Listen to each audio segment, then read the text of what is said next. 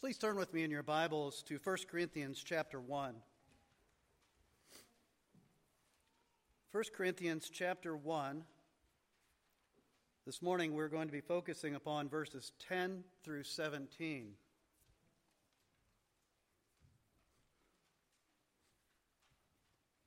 First Corinthians 1, verses 10 through 17. Please give your attention to God's holy, powerful, inerrant word. I appeal to you, brothers, by the name of our Lord Jesus Christ, that all of you agree, and that there be no divisions among you, but that you be united in the same mind and the same judgment. For it has been reported to me by Chloe's people that there is quarreling among you, my brothers. What I mean is that each one of you says, I follow Paul, or I follow Apollos, or I follow Cephas, or I follow Christ. Is Christ divided? Was Paul crucified for you? Or were you baptized in the name of Paul? I thank God that I baptized none of you except Crispus and Gaius, so that no one may say that you are baptized in my name. I did baptize the household of Stephanas. Beyond that, I don't know whether I baptized anyone else. For Christ did not send me to baptize, but to preach the gospel, and not with words of eloquent wisdom, lest the cross of Christ be emptied of its power.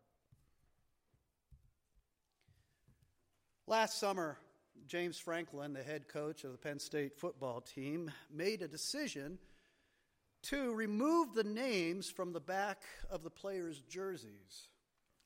Of course, this wasn't something new or novel. Matter of fact, for 125 years, up until 2012, Penn State jerseys never had the players' names on the back. Joe Paterno used to say, it's the name on the front of the jersey that really matters most, not the one on the back. But we understand when Bill O'Brien became the coach, he decided to break tradition and add the players' names on the back of the jerseys in order to honor those players that particularly stayed committed to the program through the scandal and the sanctions that followed. And while we, and I think most of us, and also Coach Franklin, appreciated the intent behind Coach O'Brien's move, Coach Franklin last summer said it's time to return to the tradition. And I just want to read you one quote from that press conference. He said, "We are a strong family, playing for one goal, one university, and there's only one name that truly matters, Penn State." That's such a refreshing mindset in an era of modern football where the players will, after even mediocre catches or tackles, strut away with ridiculous dances and gestures, drawing attention to themselves and their accomplishments. As a matter of fact, one of the most common celebratory gestures you'll see these days is after a player makes a good catch or a good tackle, he'll jump up from the pile and prance away and then point to the name on the back of his jersey. Exactly opposite of the ideal that Joe Paterno taught his players. Matter of fact, Joe expected his players, if they scored a touchdown, to respectfully hand the ball to the referee and humbly walk to the sideline. We live in a culture that is steeped in individualism and self-glorification in so many ways, and it's affected the church. One of the ways in which it's affected the church is that we take the unity of the church far too lightly. And we give little attention to maintaining the unity of the church and protecting the unity of the church. Our Lord once said to his followers, if a kingdom is divided against itself, that kingdom cannot stand. And if a house is divided against itself, that house will not be able to stand. A little bit earlier in the service, we heard from Ephesians chapter 4 how Paul called upon the church to eagerly strive to maintain the unity of the Spirit and the bond of peace. Unity in the church was very, very important to Paul, and he stressed it often. And it's interesting that even though the church in Corinth had many different kinds of problems, and we've been talking about in introducing our study through the book of 1 Corinthians, we've been talking about a lot of the different problems that this church had. It had more problems than any of the other churches that Paul addressed in his letters in the New Testament. But it's interesting that Paul chooses to address first the divisions in the church at Corinth. That he made that the top priority. The first thing that he wanted to address was divisions in the church of Corinth. There was no hope, he knew, of ever fixing the other problems in the church so long as the church remained divided among itself. And I know this from many years of being involved in church leadership. I've seen it over and over again, to one degree in my own churches, but even in some greater and more ugly ways in other churches. I have seen how the best way to immobilize and disable a congregation is to get them fighting with one another. In verse 11, Paul says, "It has been reported to me by Chloe's people that there is quarreling among you, my brothers." Paul had received several reports, primarily from Chloe's people, whoever that was, that there was quarreling going on in the church in Corinth. We don't know who Chloe was. We don't have any more information about her in Scripture. All we know about Chloe is that she snitched. Her people tattletaled. We spend many, many hours teaching our children not to tattletale, but where would we be without parents if they never tattletaled? And I'm just kind of making a side point here that it's not always wrong to give a bad report about a brother or sister in Christ. It's not always wrong. Usually it is because of the attitude behind the sharing. But gossip isn't simply sharing a bad report about another brother or sister in Christ. That's not necessarily gossip. What makes it gossip is the intention behind why you are sharing that bad report. Are you sharing that negative information about a third party? Are you sharing it in order to tear them down, to make them look worse, or to make yourself look better, or to get yourself included in some inside circle? Or are you sharing that bad report because you love that brother and sister and you know that by sharing it with this person, you're going to be able to help them? We as elders in the church sometimes need to hear bad reports about people in the congregation so that we can help them. It's better to go to that person first. That's what Jesus always taught us. But if there is no repentance, then sometimes you've got to go and give a bad report. In love. That's the loving thing to do, is to not allow somebody to continue in their sin, but to confront them lovingly and call them to repentance.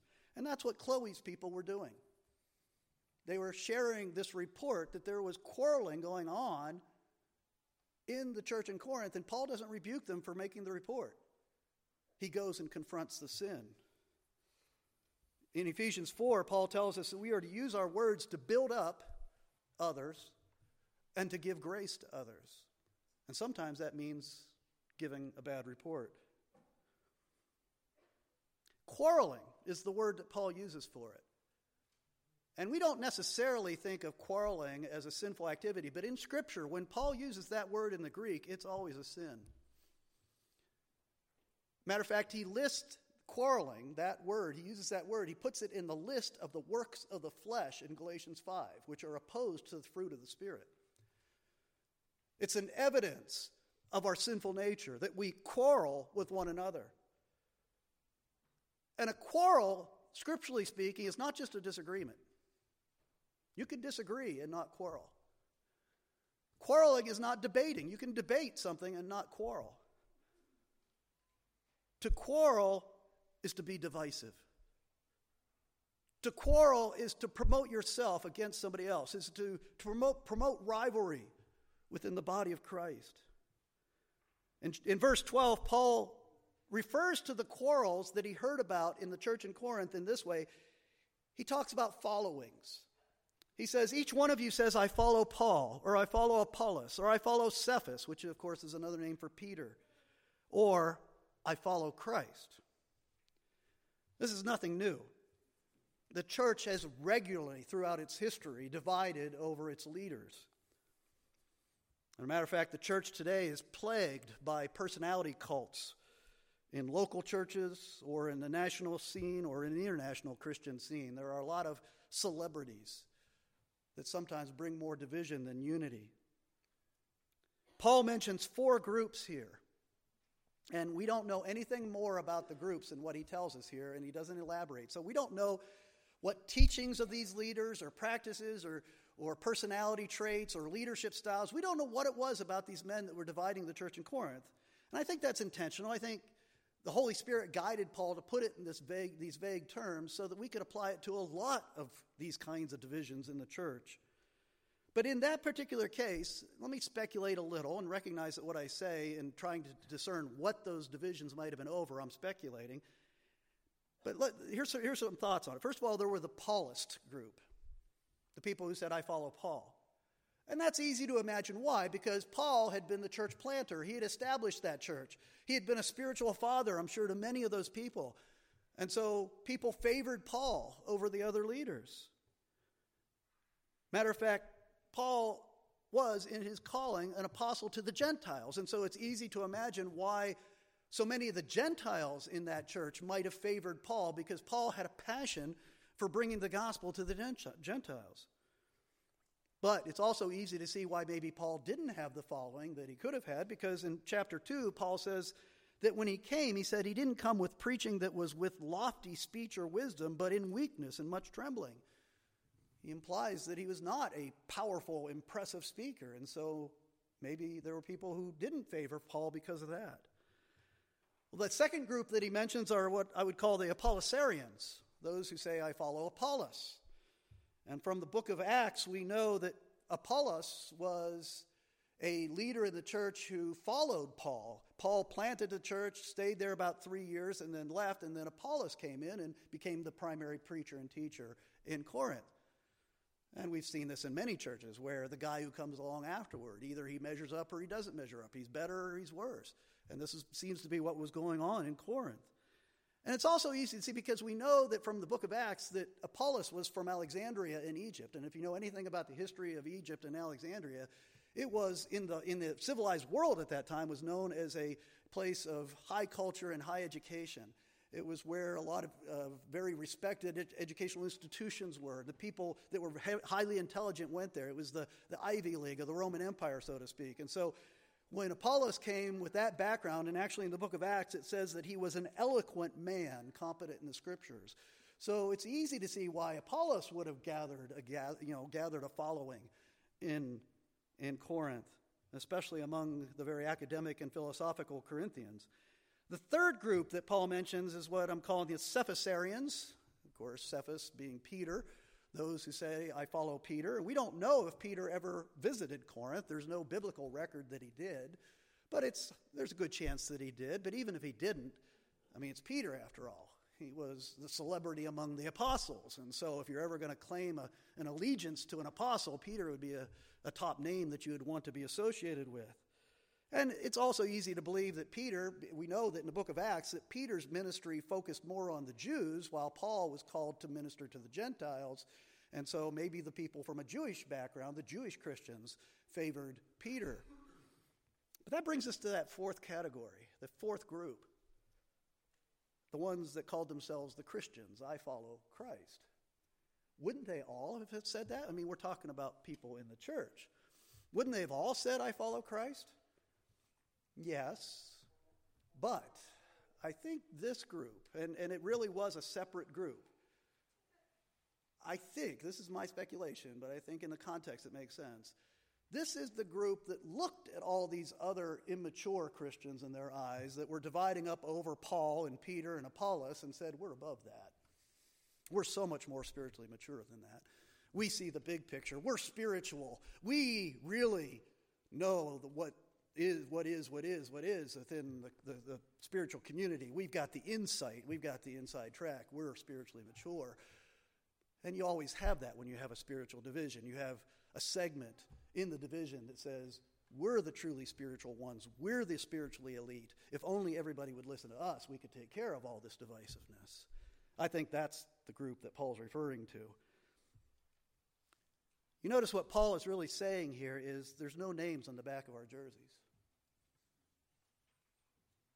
We all have the name Christ on the front. It's the name of Christ that really matters. And Paul would say we'll get into this in a few weeks, over in chapter 3. He says in verse 5, "What then is Apollos? What is Paul? Servants through whom you believed, as the Lord assigned to each. I planted, Apollos watered, but God gave the growth. So neither he who plants nor he who waters is anything, but only God who gives the growth. He who plants and he who waters are one."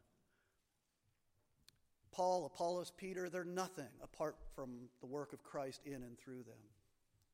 He's saying, keep your focus on Christ.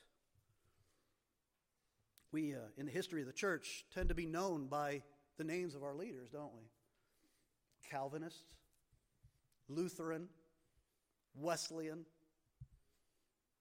And sometimes those are helpful labels to help define what theology we ascribe to, but I can't help but think that Wesley and Calvin and Luther would recoil at the idea that we would use their names to define ourselves, just as Paul did here.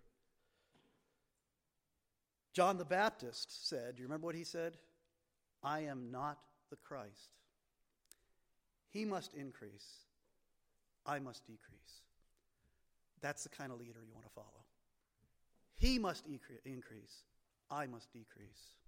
I must recede into the background. And your focus must more and more come upon Christ. And that brings us to what Paul really dictates here as the source of our unity. How do we make our unity stronger? Well, it starts in a mindset. Just like individualism and self-glorification starts in a worldly mindset, unity starts in a mindset that is about glorifying Christ. And so the first point, he points to three truths. The first point that he makes is that we have one Lord. There is only one Lord, and our unity is in him. Look at verse 10. He says, "I appeal to you, brothers, by the name of our Lord Jesus Christ." The word brothers and the name of the Lord Jesus Christ go together. Because there is the one Lord Jesus Christ, we are all brothers and sisters. That's what he's saying. He keeps addressing them here as brothers. That's because we're all part of a spiritual family. And that's not just trite language. It's made up of, according to verse 2, if you go back to the beginning of the chapter, all those who in every place call upon the name of the Lord Jesus Christ, both their Lord and ours. As someone once said, you can pick your friends, but you're stuck with your relatives. We are brothers and sisters in Christ. You know, it's a transition we need to make in life. From the time we're in middle school and high school and even through college, our life is all about our friends. But once you get out of college, you begin to realize it's really family that matters. It's such a shame that we live in a culture of so many broken families, because friends are great, but families have a bond and a commitment that you lean on and rely on throughout your life. And Paul does not lightly call us brothers and sisters in Christ. You know, the world hears us calling each other brother and sister, and it kind of creeps them out, doesn't it? What do you mean? Why do you call yourself brother and sister? That's weird. It is weird to the world. But we have a bond to one another that goes far deeper than genetics. It goes far deeper than who gave birth to you and geographically where you're located. We have a bond, Scripture tells us, in the shed blood of Jesus Christ. And there is no deeper bond than that. We are brothers and sisters in a far greater way than you are brothers and sisters with your blood relatives, unless they are also in Christ.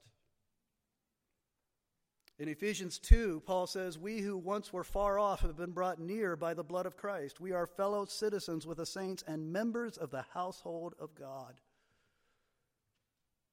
God, as we've been studying in our adult Sunday school, God has made a bond in blood that he has sovereignly administered. He has formed a spiritual family through the blood of his own Son shed on the cross. And if you're covered in the blood, washed in the blood, bought with the blood of Christ, you are brought not only into a deep bond with the Creator who made you and redeemed you, but you're brought into a deep bond with fellow believers. And we take that bond far too lightly. There is one Lord. We serve, live, and worship under one Lord. And that is the source of our unity. That's the point that Paul's making over in Philippians. This is such a familiar passage about the person and work of Christ in Philippians 2, about how he's equal with God and gave up his exalted, glorified status in heaven to dwell in our midst and to die on the cross. But did you ever notice that that passage, as familiar as it is, starts in an exhortation about unity in the church? The two are intimately intertwined. Let me just read the beginning of that chapter, where Paul says, "So if there is any encouragement in Christ, any comfort from love, any participation in the Spirit, any affection and sympathy, complete my joy by being of the same mind, having the same love, being in full accord and of one mind. Do nothing from rivalry or conceit, but in humility count others more significant than yourselves. Let each of you look not only to his own interests, but also to the interests of others. Have this mind among you yourselves, which is yours in Christ Jesus." And then he launches into that great gospel message. "Who, though he was in the form of God, did not count equality with God a thing to be grasped, but made himself nothing, taking the form of a servant, being born in the likeness of men, and being found in human form, he humbled himself by becoming obedient to the point of death, even death on a cross. Therefore God has highly exalted him and bestowed on him the name that is above every name, so that at the name of Jesus every knee should bow in heaven and on earth and under the earth, and every tongue confess that Jesus Christ is Lord." Our unity is based in the crucifixion and resurrection and lordship of Jesus Christ. And it is a deep and profound unity. The closer we get to Christ, the more like Christ we are, the more unified we will be. That's why Paul says, was Paul crucified for you? Was Apollos crucified for you? Was Peter crucified for you? No, you have one crucified Lord. And we are united in him.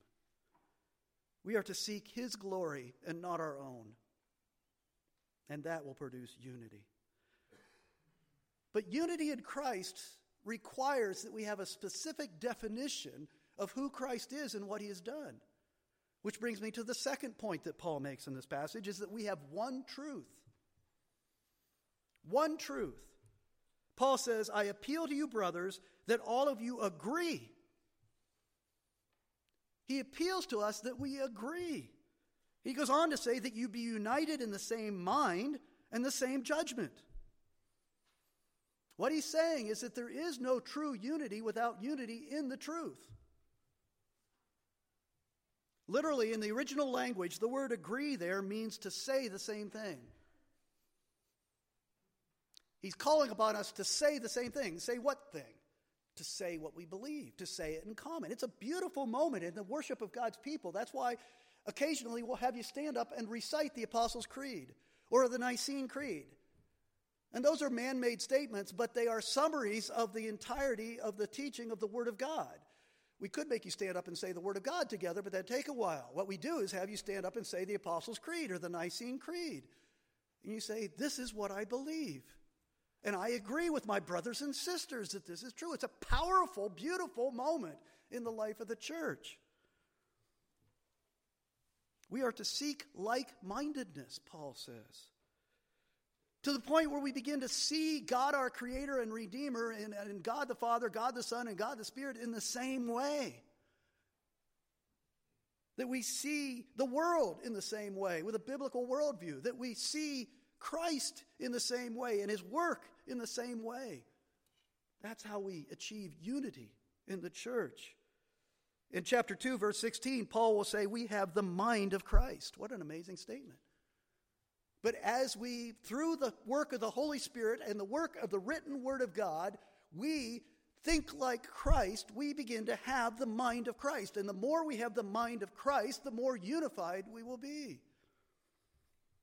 Paul said to the Galatians, "If anyone's preaching to you a gospel different or contrary to the one you've received, let him be accursed."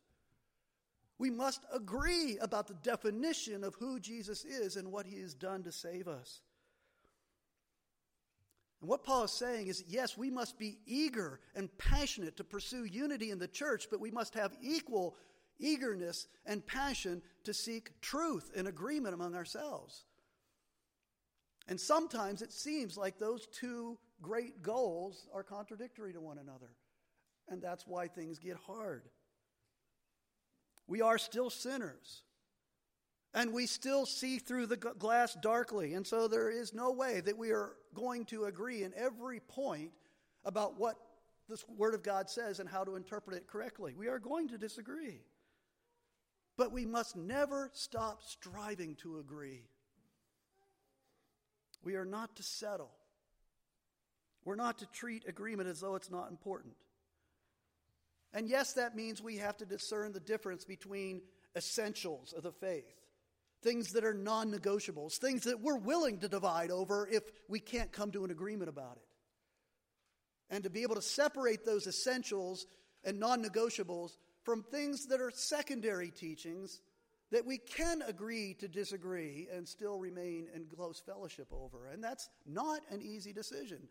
The leadership of the church through all of its history has struggled to make that distinction between what's essential and non-negotiable and what's secondary and something we can agree to disagree upon.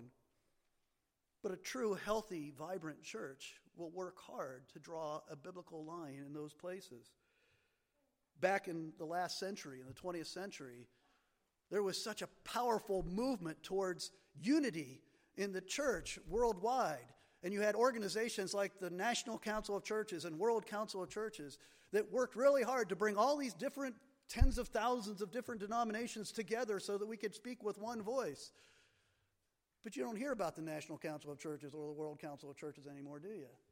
Because that effort failed miserably. And the reason it failed is that they sacrificed truth in the pursuit of unity. And they essentially said it doesn't matter what you believe as long as you're willing just to be unified. And that unity is so thin and illusionary when it's not based in truth. How do you know if a church is a false church or a true church? How do you know if a church is a cult or a true Christian church? That's a very complicated answer to that question, but I usually say start with two questions. Ask the leadership of that church two questions. First of all, who is Jesus Christ? And secondly, what did he come to earth to do? The person and work of Christ are central to what God has revealed to be true. And you can tell the difference between a true church and a false church very quickly how they answer those two questions. Does it line up with Scripture or doesn't it? Those are essentials. Those are non-negotiables because that's the gospel. A wise person once said, in essentials, unity. In non-essentials, liberty. And in all things, charity. It's a very difficult motto to live out, but that's what we strive for. Last week I said we live here at Oakwood, we live by major on the majors and minor on the minors. Well, that's a corollary. In the essentials, there's unity. In non-essentials, liberty. And in all things, charity.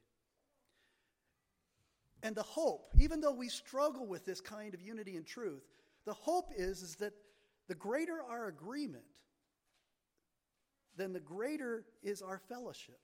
And the greater is our worship, and the greatest is our service together.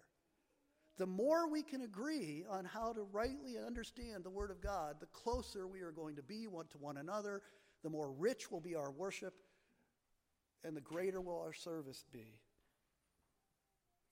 Divisions in the church sometimes are necessary over the essentials and non-negotiables. But too often divisions happen because of personalities and preferences and strategies instead of principles.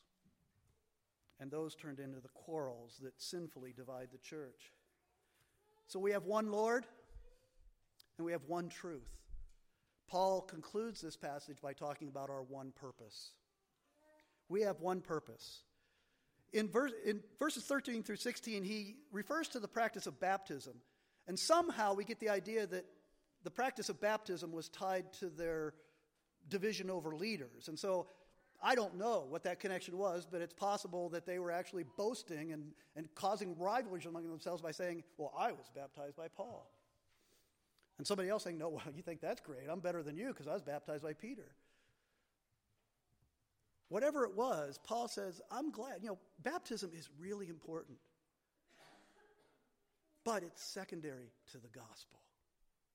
And Paul says in verse 17, for Christ did not send me to baptize, but to preach the gospel, and not with eloquent wisdom, lest the cross of Christ be emptied of its power. Paul was called to be an evangelist. That meant that he moved from place to place, sowing the seed, watering the seed, and then moving on and sowing the seed elsewhere, planting churches, and then allowing others to come in and build on the foundation that he built first. And so it's easy to understand. His focus was on preaching the gospel and getting churches established. And it looks as though he delegated the responsibility of baptizing to his associates, people like Silas and Timothy. And then eventually, as they moved on to the next church, he would delegate it properly to the elders of the church to administer the sign of inclusion in the covenant, the sign of baptism. But Paul wants to make it clear that if our arguments over baptism, whatever those may be, if those cause us to lose our focus on our purpose, which is to proclaim the gospel to the world, then we are in danger of division. The gospel is to be the center of the church's preaching, teaching, and way of life. And when it stops being the center of a church's preaching, teaching, and way of life, that's when the church becomes vulnerable to quarrels and division and immobility and irrelevance in the world. And let me just say this. Because the gospel is our purpose, we have one Lord, one truth, and one purpose, which is to preach the gospel of Jesus Christ. The implication of that is clear. That if you're being divisive, if you're being quarrelsome in the church, then you are committing an offense against the gospel of Jesus Christ. Jesus made that clear because he said in his high priestly prayer in John 17, he's talking to his Father, and he says this, I do not ask for these only, speaking of the apostles, but also for those who will believe in me through their word, that they may be one even as we are one, I and them and you and me, that they may become perfectly one, so that the world may know that you sent me and loved them even as you love me. Do you hear what he's saying there? That our unity is a testimony to the fact that Jesus Christ is who he claimed to be, and that we are his people, loved by him, saved by him, and being sanctified by him. Our unity is a testimony to the truth of the gospel of Jesus Christ. That means that quarreling and divisiveness actually destroys the testimony of the church. And it shows the church to be nothing different than the sinful ways of the world. Paul says that unrepentant, divisive people must be disciplined. All sin needs to be disciplined if it's unrepentant. But Paul particularly points out the sin of divisiveness in Titus chapter 3. Listen to what he says in verses 9 and 10. But avoid foolish controversies, genealogies, dissensions, and quarrels about the law, for they are unprofitable and worthless. As for a person who stirs up division, after warning him once and then twice, have nothing more to do with him. Paul considers being divisive in the church, quarreling with your brothers and sisters in Christ, to be a very serious offense against the gospel. And he points it out to say, make sure you discipline that, because we know what will happen. It'll destroy the church. It must be dealt with. The unity of the church is of highest value and a top priority. We maintain it and we protect it by a constant awareness of the fact that we have one Lord, the Lord Jesus Christ. And we proclaim one truth, the truth of the Word of God. And we have one purpose, which is to preach the gospel of Jesus Christ. And when we lose sight of who our Lord is, what our truth is, and what our purpose is, that's when we become divided and destroyed. To steal a line from James Franklin, at Oakwood we are a strong family, working for one goal, one church, and there's only one name that truly matters, the Lord Jesus Christ. Let me just close with a couple of words of advice. First of all, two keys, I would say, to eliminating the kind of quarreling that leads to divisiveness and division in the church. First of all, make a daily commitment to immerse yourself in the gospel. Really immerse yourself in the gospel. Make that a daily pursuit, because as you meditate upon and dwell upon the gospel, you begin to do something. You begin to accept one another as Christ first has accepted you. That becomes your way of dealing with your brothers and sisters, and that's life transforming. That builds up the unity of the church. Secondly, keep communicating. We talk about the biblical means of peacemaking, and Jesus taught us how to be at peace with one another when we quarrel, when we offend one another. And it's all about communication. When you're feeling divided, when you're quarreling with somebody in the church, you need to communicate in the gospel. You need to have the attitude of the gospel and come and talk to the person who's offended you. Talk to the person who's being divisive. If they resist you, if they won't listen to you, take a brother or sister, make a report to a brother or sister and bring them and communicate until you realize communication is not working and church discipline has to come into the picture. But just communicate, talk, because when divisions and quarrelings really begin to take hold and take root in a church is when people stop talking. And they start talking to only people that agree with them in the quarrel. And that's deadly. And it's not what the gospel is about. We are here to preach the gospel, to live the gospel, and to be a testimony to the gospel being true because of our oneness, our supernatural oneness in Christ. Let's pray that it's always true. Let's pray. Father, we are people of the book. We are people of the gospel. We are the people of the Lord Jesus Christ. I pray that the reputation and testimony of this church is that that's a place where the gospel is lived out in the way that we relate to one another and the way that we love and worship you. Lord, I pray that you would deepen our unity because you deepen in us an awareness that we have one Lord, one truth, and one purpose. We pray in Christ's name. Amen.